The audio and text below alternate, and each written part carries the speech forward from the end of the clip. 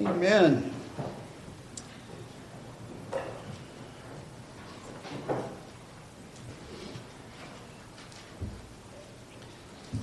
I want us to keep in mind the last two sermons as we go into this sermon. I want you to keep in mind that prodigal son, but I also want you to keep in mind that Pharisaical son, because there's both in the congregation. Some of us ran down into the pits, and some of us looked down at scorn, even as sinners return.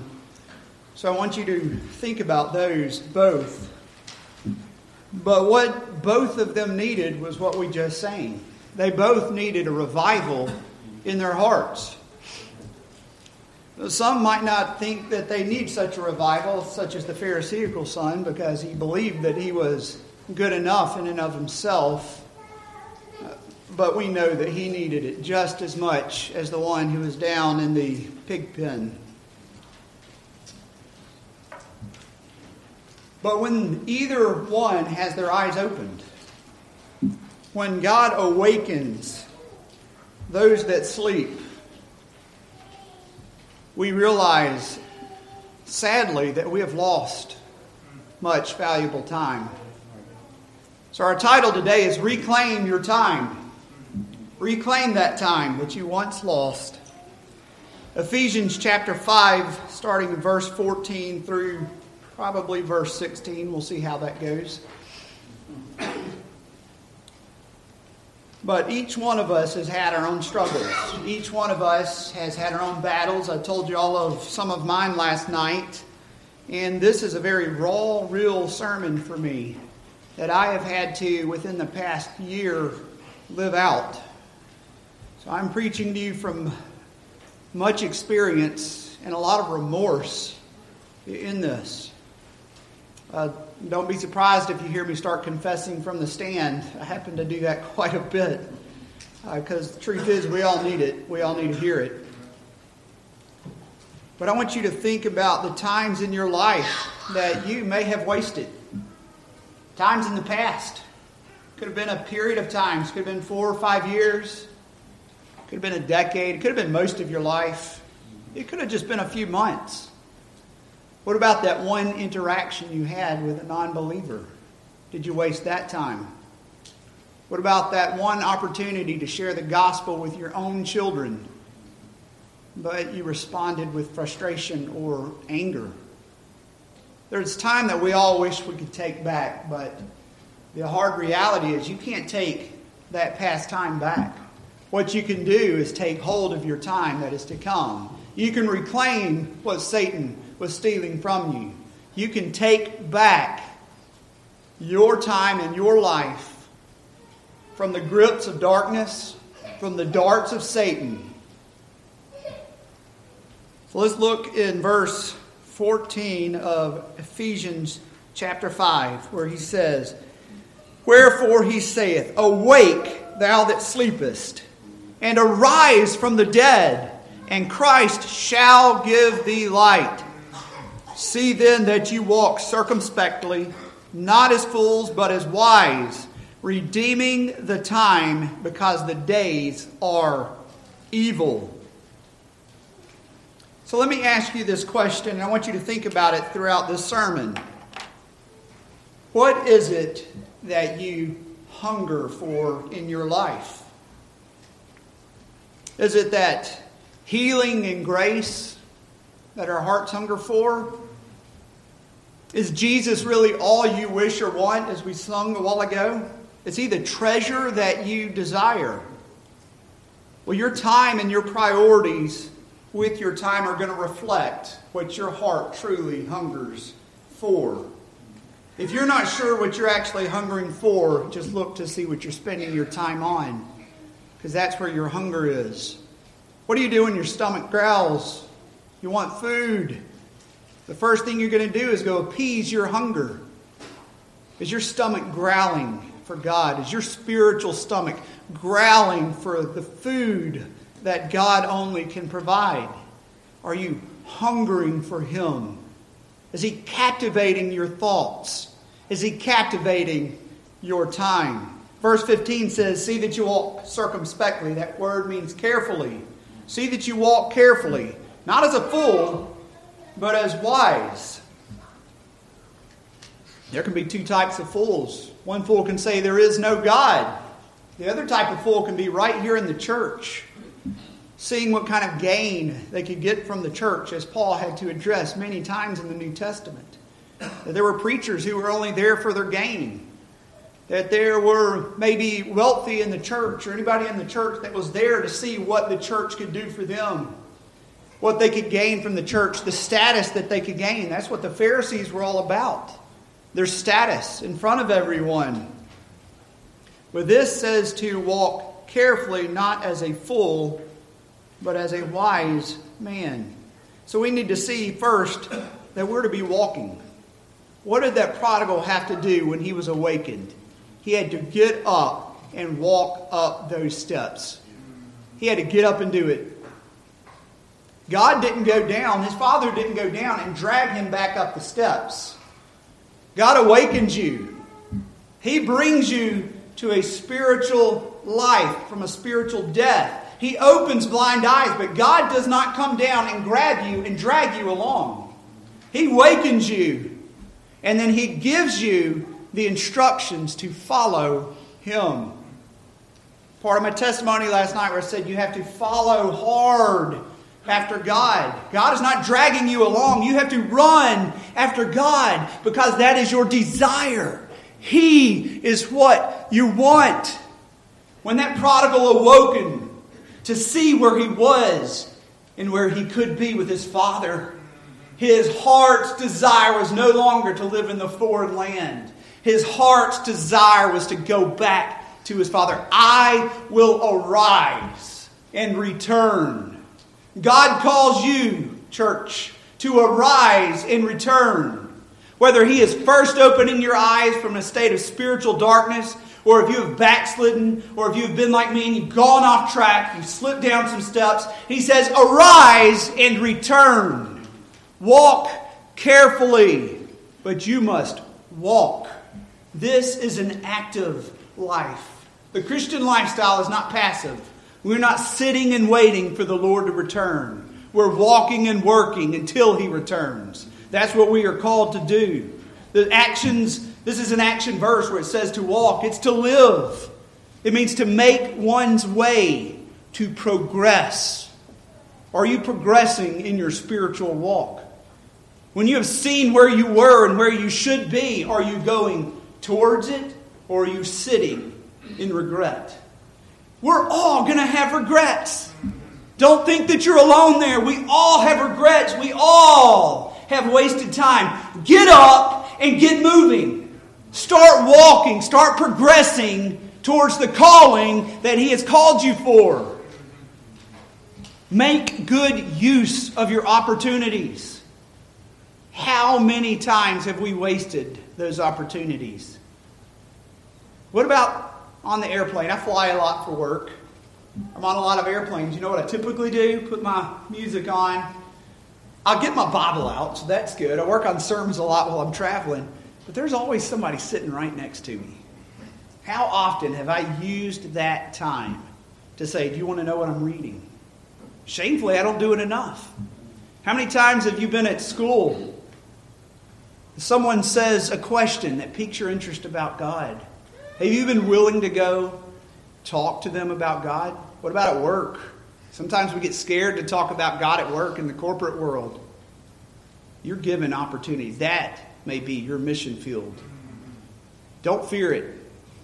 Be careful, but don't fear it. What about the grocery store? We're always by somebody at the grocery store. A simple God bless you may pique somebody's interest. Don't waste the opportunities. What about you mothers that may stay at home?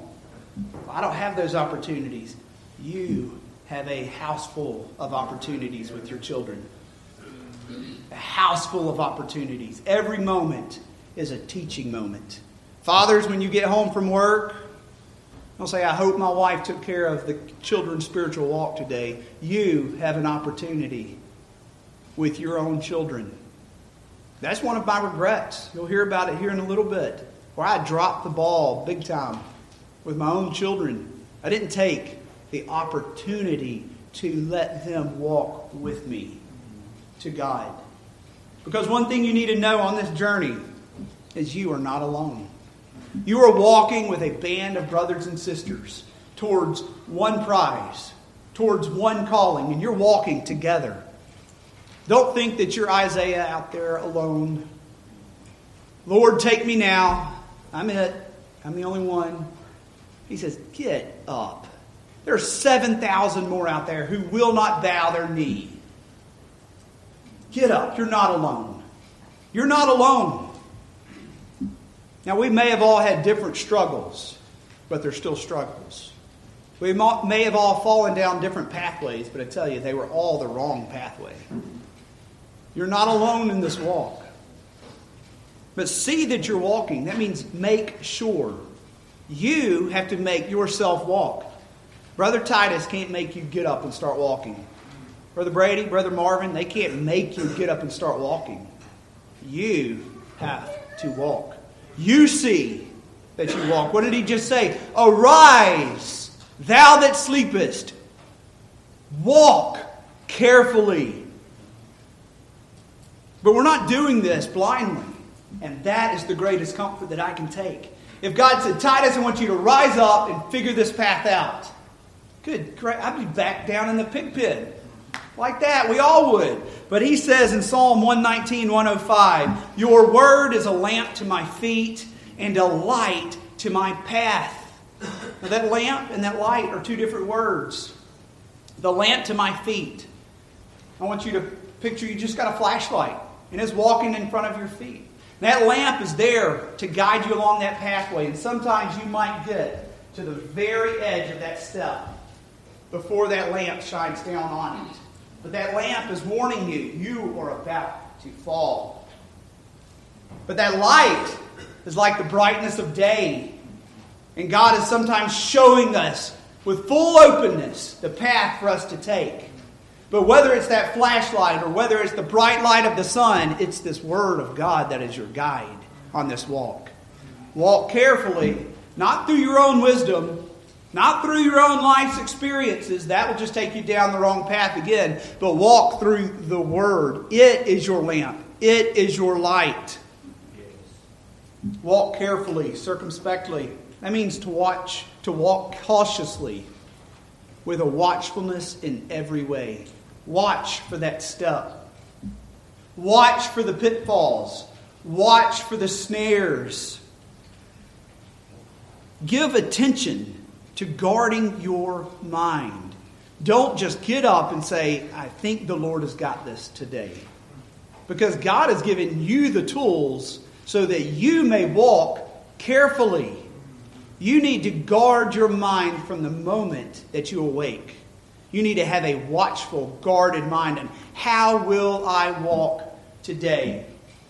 I love it that the room that we're staying in at the Hunt's house, the bathroom mirror has Bible verses posted all up and down that mirror. What a way to start your day. You get up, you're tired, you stumble into the bathroom and you look, and there is God's Word posted for you to see. Amen. Whatever method you have to do to guard your mind from the moment you get up, that's what you do.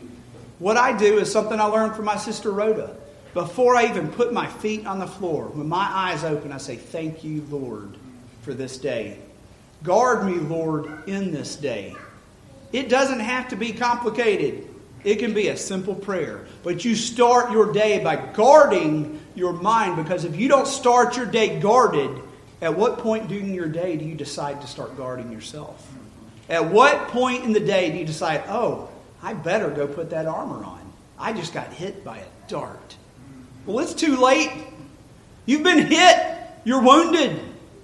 You start your day guarded. Guarded. You're carefully moving through this life. I tell you, there are traps everywhere. There's traps even in the churches. There's traps at home. There's snares at home. There's pitfalls at home.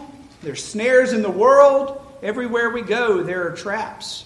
So we're carefully moving through this life with a guarded mind because we are watching for something. In verse 16, it says, redeeming the time because what? The days are evil.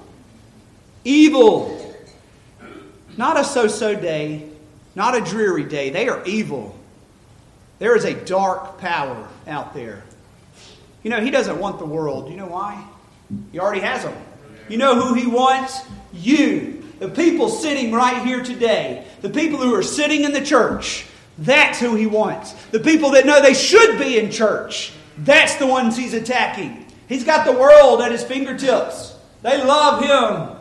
But when you are awakened, when God says, "Awake, thou that sleepest," walk flippantly, walk enjoyably, walk carefully, because there is a dark power that is looking for you to trip you up in your walk.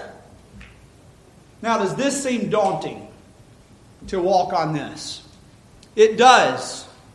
It seems very daunting until you go to Colossians chapter 2. Just thinking, oh, Lord, how am I supposed to do this? I've already messed up over and over and over. How in the world am I supposed to watch carefully?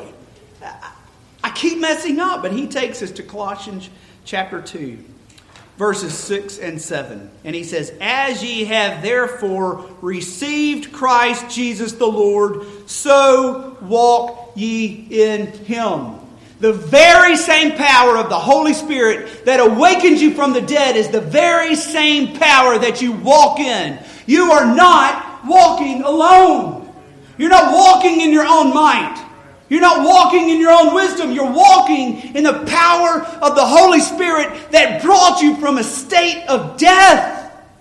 That is a power that we cannot comprehend, and that is the power that walks with you. So take encouragement. Don't be discouraged. Don't fear this walk. Go boldly in this walk, because you are walking with the Spirit of God in you.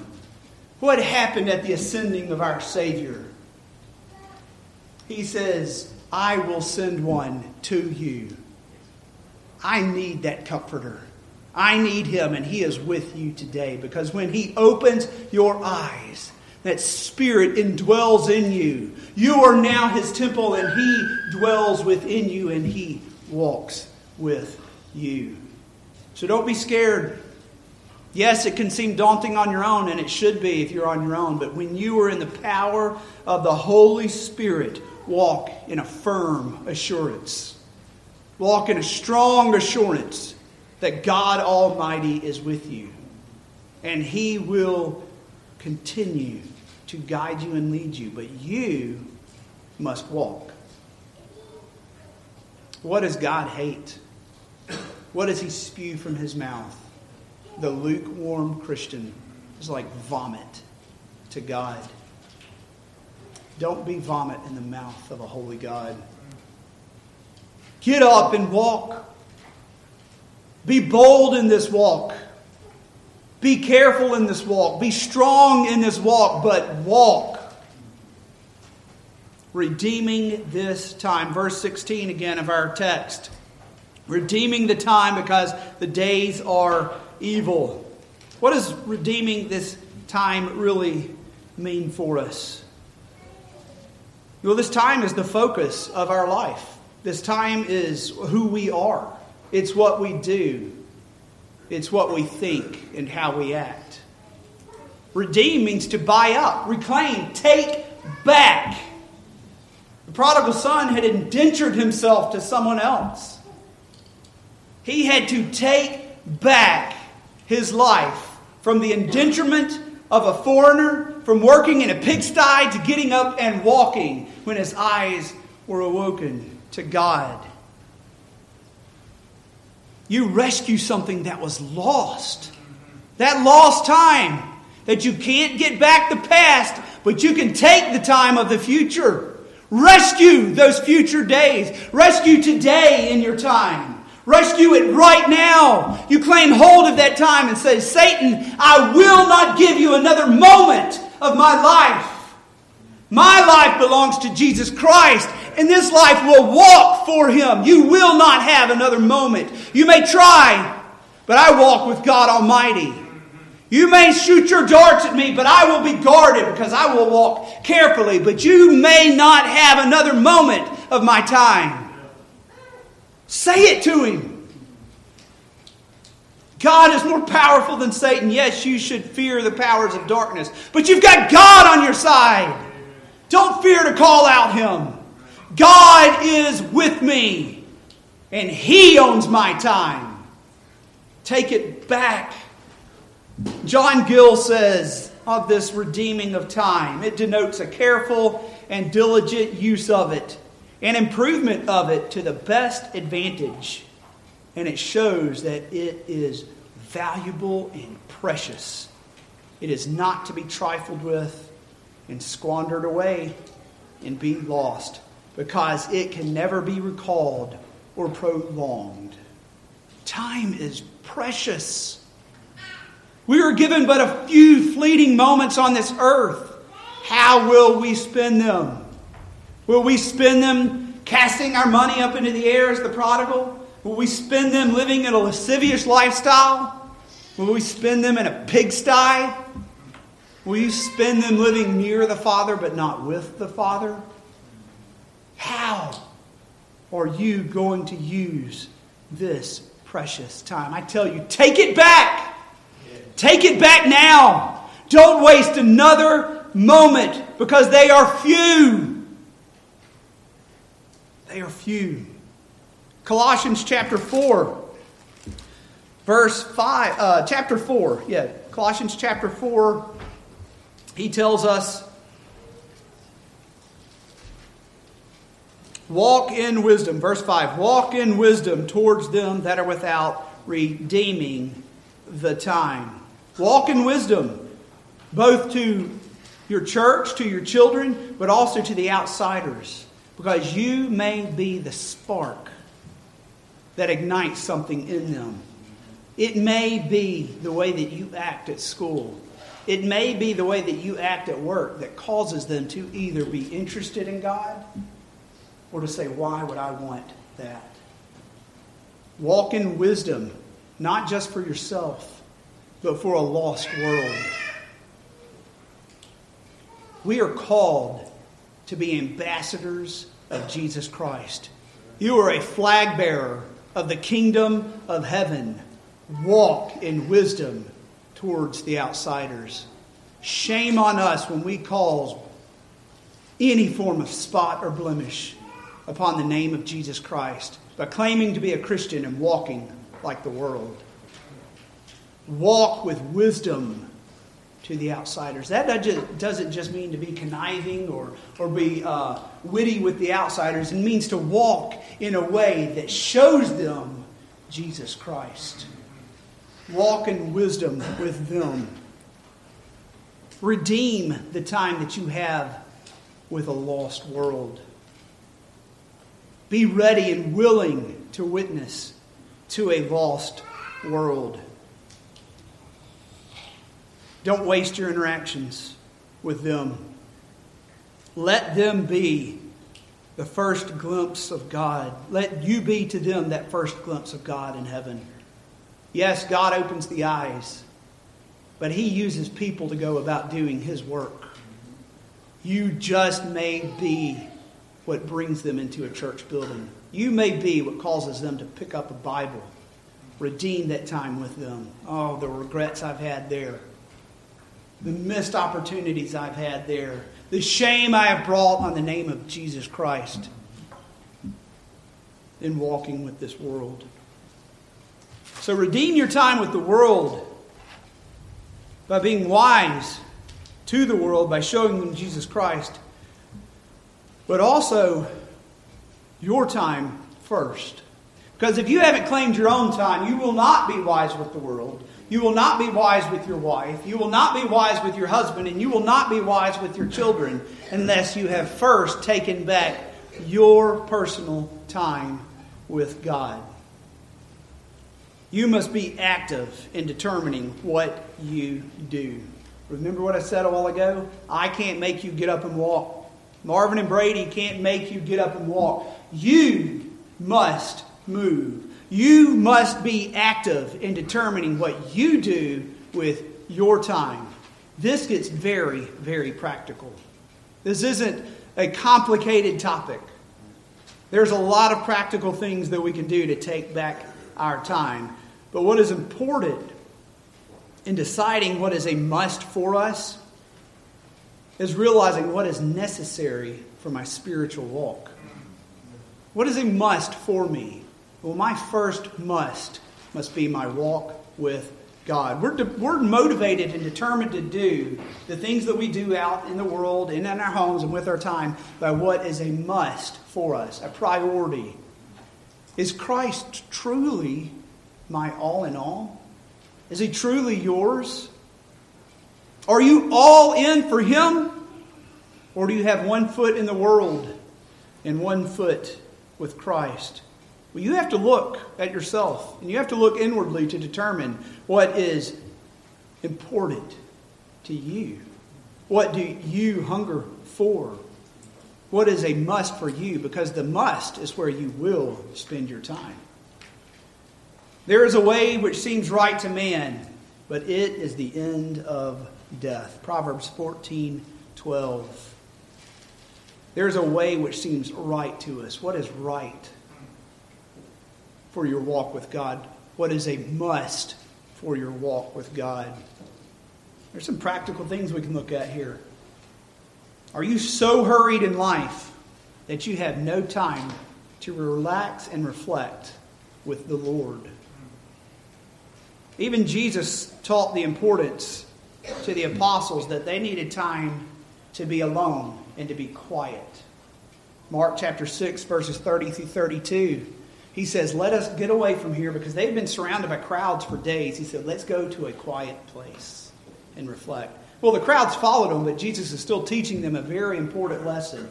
You have to take time for your walk with God. Now, parents, that starts to get challenging. We're trying to teach our children, trying to keep the house going, trying to get the laundry going, get people's schoolwork done, go to work. Are you taking the time that you need to walk with God? Are you taking that time? There's practical things such as jobs. Is your job first over church? Job first over family? Job first over devotions? Job first over the Lord? Is it sports? Is basketball first over church? Is baseball first over church? I like to hike, and I love to hunt. Sundays is a really good day to go hunting and hiking. Am I putting Christ first? Is He my desire? Now, none of those that I just listed are bad. In fact, those are good things. Sports are fun. Hunting's good. It feeds the family. Hiking is beautiful. You see God's creation. You can worship Him.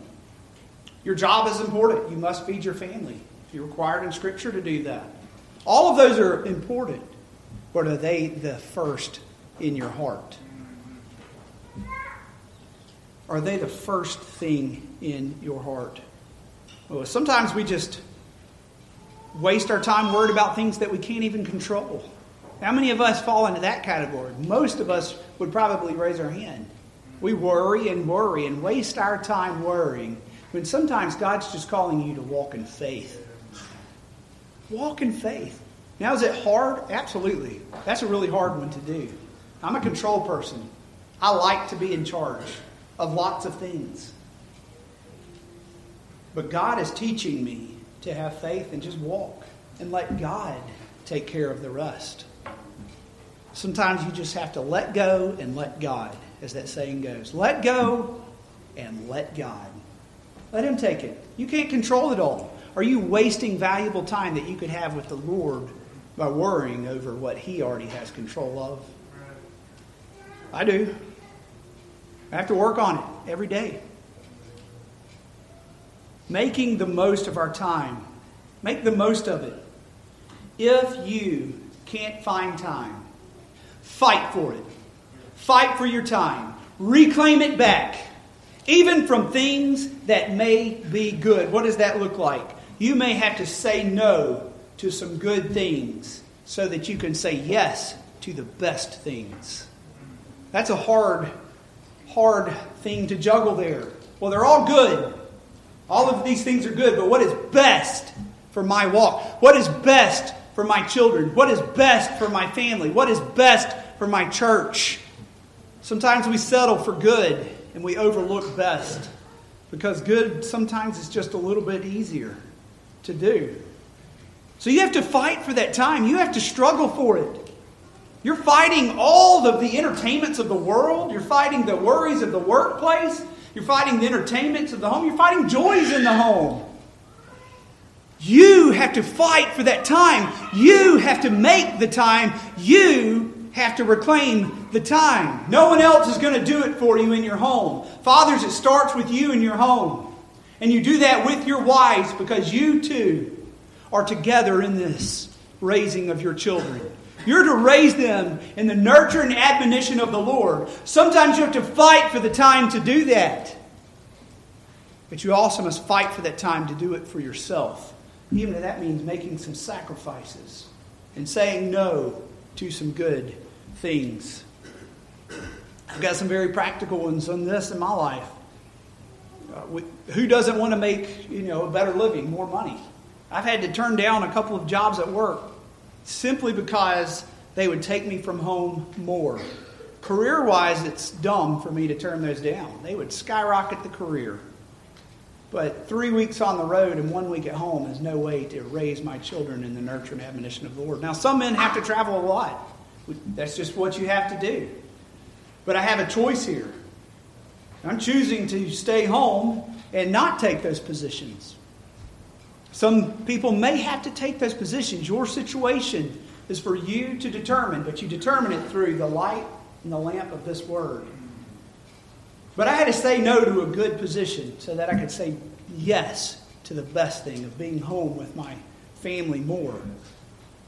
I can't leave 8 kids at the house with my wife all the time. She can handle it. Sometimes I'm the 9th kid in the house, but I need to be helping her. And I need to be teaching them. And I need to be present for them. What about limiting your use of technology? That's everybody in here. I'm just going to go ahead and say it. There's not anybody in here that say, not me. We all use technology in some way. And you know what? Technology is good. I'm using it right now. There's nothing wrong with technology. I have every John Gill and every Matthew Henry commentary on this. I don't have to carry my books around. It's great. I love technology. But am I abusing technology? How easy is it to scroll Facebook? Man, that finger just goes and goes and goes and goes and goes. Before you know it, it's been going for an hour. Like, oh my word. Seriously?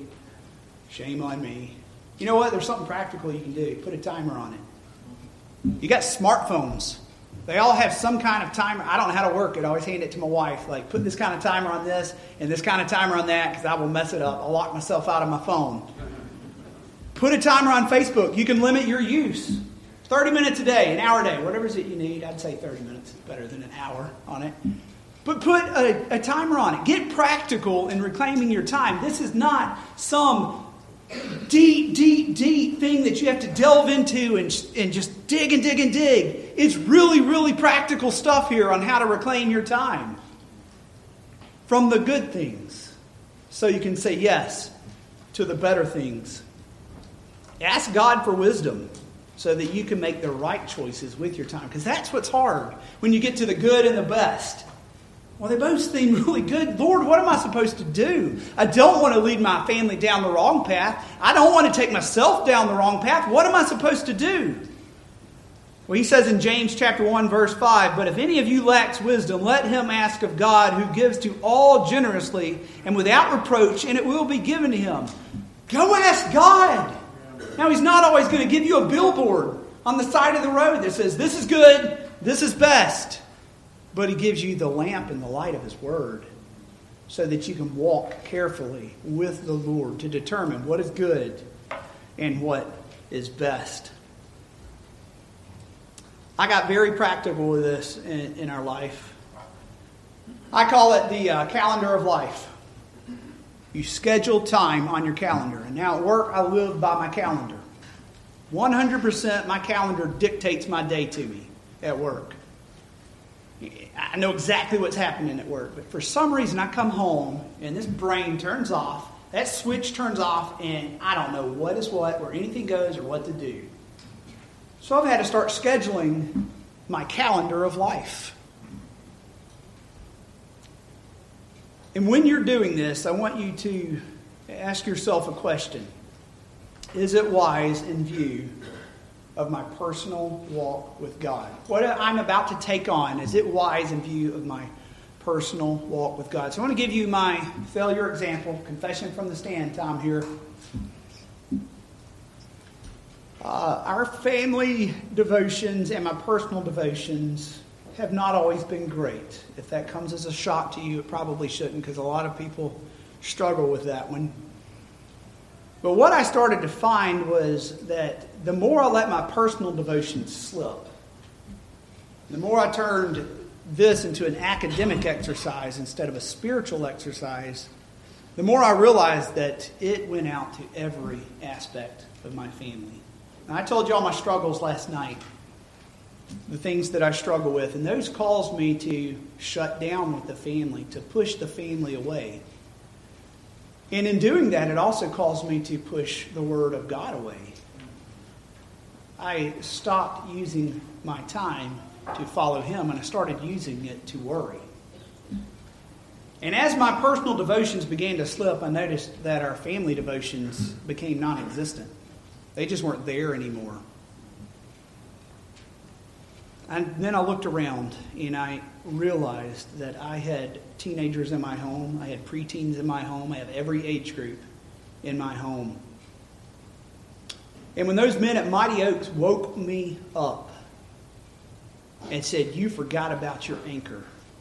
You are not a ship adrift. You have an anchor and He will hold you firm," I was flooded with guilt, as I should have been. I should have been. I had failed my family. I had lost a good year of time with my family. Now, in the past, I had tried to do devotions. Always tried to do devotions, but when I was early in my preaching career, those devotions ended up being hour-long sermons at bedtime. And my wife's like, "Buddy, that's not happening anymore. You can't preach an hour at bedtime." Well, then I'm like, all right, well, I'm just going to read them what I'm reading. I'm going to tell you, I love Charles Spurgeon. Absolutely. But my 2-year-old has no clue what Charles Spurgeon is saying. So I have fumbled through this life of family devotions, let me tell you. Till I finally found these great books by Marty Makowski, I believe is his name, called Theology. It's a play on the word theology. If you don't have that and you've got kids, buy that book. That has been the best devotion book ever. But even as good as that was, I just couldn't seem to ever get our devotions right. Bedtime, morning, whatever. I'd try whatever time. Nothing ever worked. So my option is to get frustrated, put the book back on the shelf, and walk away again. Thank God for a godly wife again. She said, "Hon, when is the one time that you had the whole family together? Supper table. You have to sit at our table and eat. You don't get your phone, and you have to sit at the supper table. That is like sacred space to us, that supper table. They're always there, and they don't have a phone. I've got a captive audience." She's like, "Put the book on the table." So now we have noticed that as we're eating and as people start to squirm, camera aisle one will grab that book. It takes literally 4 or 5 minutes to read at most. And then you just ask some questions.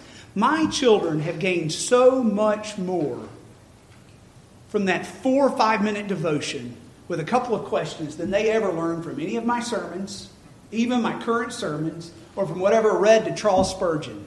Those 4 or 5 minutes with my children are precious time that I had lost. Now, my kids hold my feet to the fire.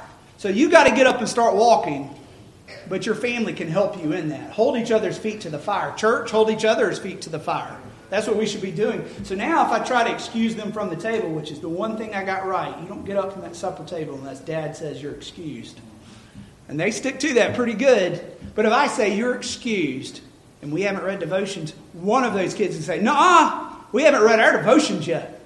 I'm like, "Thank you for holding my feet to the fire." That's just very practical. That's a real life experience for me that I failed my family on. But now I'm reclaiming that time.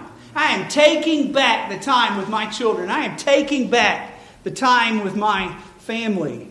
And I realized I need to take back my own time. My only option was just get up earlier in the morning. Because I'm not a night person. My brain turns off at like 9:30. I'm just dumb as a box of rocks when 9:30 comes around. So I had to start getting up earlier. And I've got some early rising little kids. I had to get up earlier than them. Earlier than I wanted to. But it was important to my walk with God.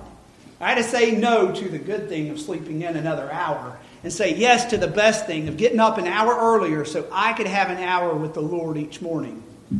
And man, is my soul fed.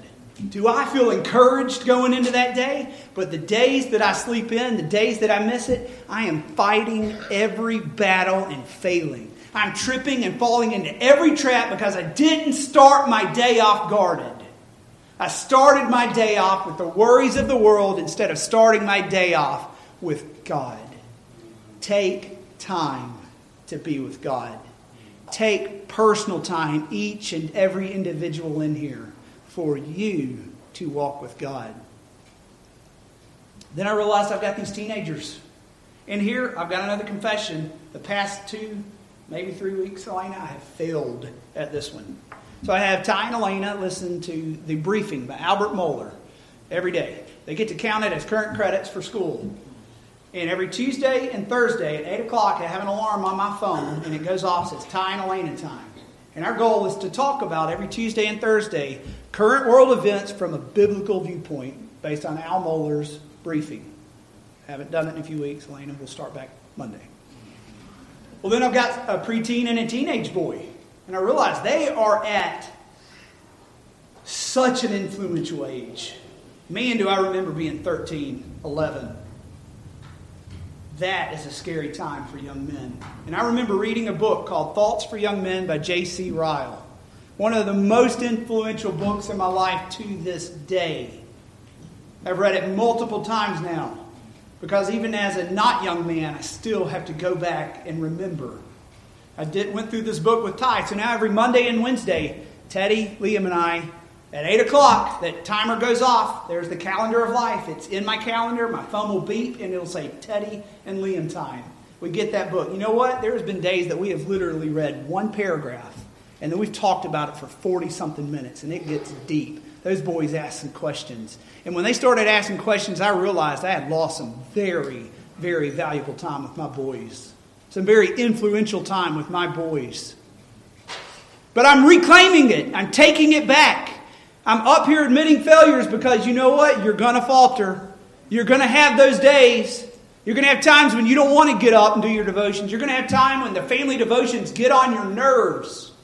Reclaim that time. Take it back. But when you do stumble and fall, get back up and start walking back up those steps. Running back to the Father. Clean yourself off and get back into the grind. You're in this for the long haul. Until God calls you home, daily reclaim your time. Why is this so important? Because we read in verse 16, the days are evil. I shudder to think at the things that are out there today. You know, every generation has said, this has got to be it. This is the last days. Every generation has thought that. You know, it would probably get worse than it is right now, as hard as that is to believe. It can get worse. I shudder at the thought of what my children and grandchildren are going to have to live through. The immorality of this country. How we have not just disregarded God, but we actively reject God in this country. We're actively fighting against God in this country. The powers of the darkness of this air have control of this country. But it's for you to reclaim. And it starts in your home. It starts in your home and it flows into your churches. If you're dead in the home, you're going to be dead in your church. If you're dead in your church, you're going to be dead in your community. If that community's dead, your state's dead, and this country's gone. It starts with you and your home. Get up and walk. Get up and reclaim that time. Let the world see Christ in you. America is not too far gone for the mighty hand of God. No one is. I often say that America's done for. It's gone. It's not. God can change the darkest of hearts because He changed mine and He changed yours. No one in Congress is beyond the reach of an almighty God. Are we praying for them? Or are we making fun of old Joe? Pray for Joe. Pray for Nancy. Pray for Chuck Schumer. They are not too far gone for the mighty hand of God. No one is. But if we aren't reclaiming our own time, and if we're not praying for this world, praying for this country, and praying for our own homes, why would God want to move in a lukewarm society, in a lukewarm church, from a lukewarm home? He will spew you out of his mouth. These days are evil. We have a common enemy that we have all been fighting, and we will all continue to face. From the beginning of the fall of man, this enemy has been prowling this earth, seeking to destroy the light of Jesus Christ. And although he thinks he has won over and over and over, I tell you, he has no victory. Christ Jesus won the victory on the cross. Amen. Satan is defeated, and he knows it. And a trapped enemy is a dangerous enemy. He knows he's lost the war, but he wants to win some battles, and he wants to win them right here in this church at Fellowship. He knows he's lost. He knows he's cornered, and he is scared, and he is angry, and he wants you. He is a lion prowling around, seeking whom he may devour. He's not seeking at the door of the world. He's seeking at the door of the church and at the door of your home. He wants you. Ephesians chapter 6 verse 12 says, "For our struggle is not against flesh and blood, but against the rulers, against the powers, against the world forces of this darkness, against the spiritual forces of wickedness in the heavenly places." We are fighting a spiritual battle. A spiritual battle. So you must be cautious in how you walk in this life, making the best use of your time, and this aspect of putting on the armor of God. I told some of you at the men's meeting that I have to get up in the mornings and verbally put on the armor of God. That's what each and every one of us needs to be doing. Because when you are not armored up, you are vulnerable. And Satan knows it. He knows when you walk out of your door without your armor on. So when I get up, I say, "Good morning, Lord. Thank you for this day." And then I get up, and as I'm getting physically dressed, I verbally put on that armor of God because I know that I need it. I need it. I fall prey to Satan's darts and every trap when I don't armor myself up. We're not wrestling with the world. We're wrestling with the powers of darkness of the world. "Wherefore, take you up the whole armor of God, that you may be able to withstand the evil day, and having done all to stand. Stand therefore." Stand therefore, because you're at war. Stand therefore, and with your loins girt about with the truth, and having the breastplate of righteousness, and your feet are shod with the preparation of the gospel of peace. And above all, taking that shield of faith, wherewith you shall be able to quench all the fiery darts of the wicked, and to take the helmet of salvation and the sword of the Spirit, remembering to pray always. Name them out, call them out. And above all, that shield of faith, because if you are not walking in this life in faith, if you're just walking with a helmet of knowledge, but no shield of faith, if you're walking with just a breastplate of righteousness, but no shield of faith, truly believing that God will carry you through, those darts begin to pierce. They find the crevices in your armor.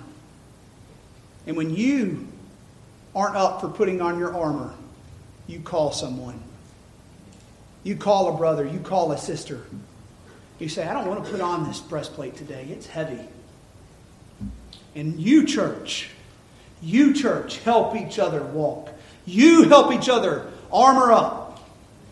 You help each other. Husbands and wives, help each other put on your armor. Help your children put on their armor. Help your pastors put on their armor. Because they need their armor too. We all need this armor. So be sober, as 1 Peter 5, 8 through 9 says.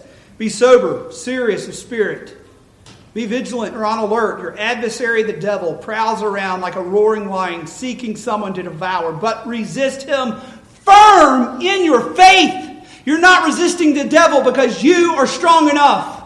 You're not resisting the devil because you are good enough. You're not resisting the devil because you are wise enough. You're resisting him because you are firm in your faith. Back to Colossians. The way that you woke in Christ is the way that you walk in him. And that is your faith. And that is how you resist the devil.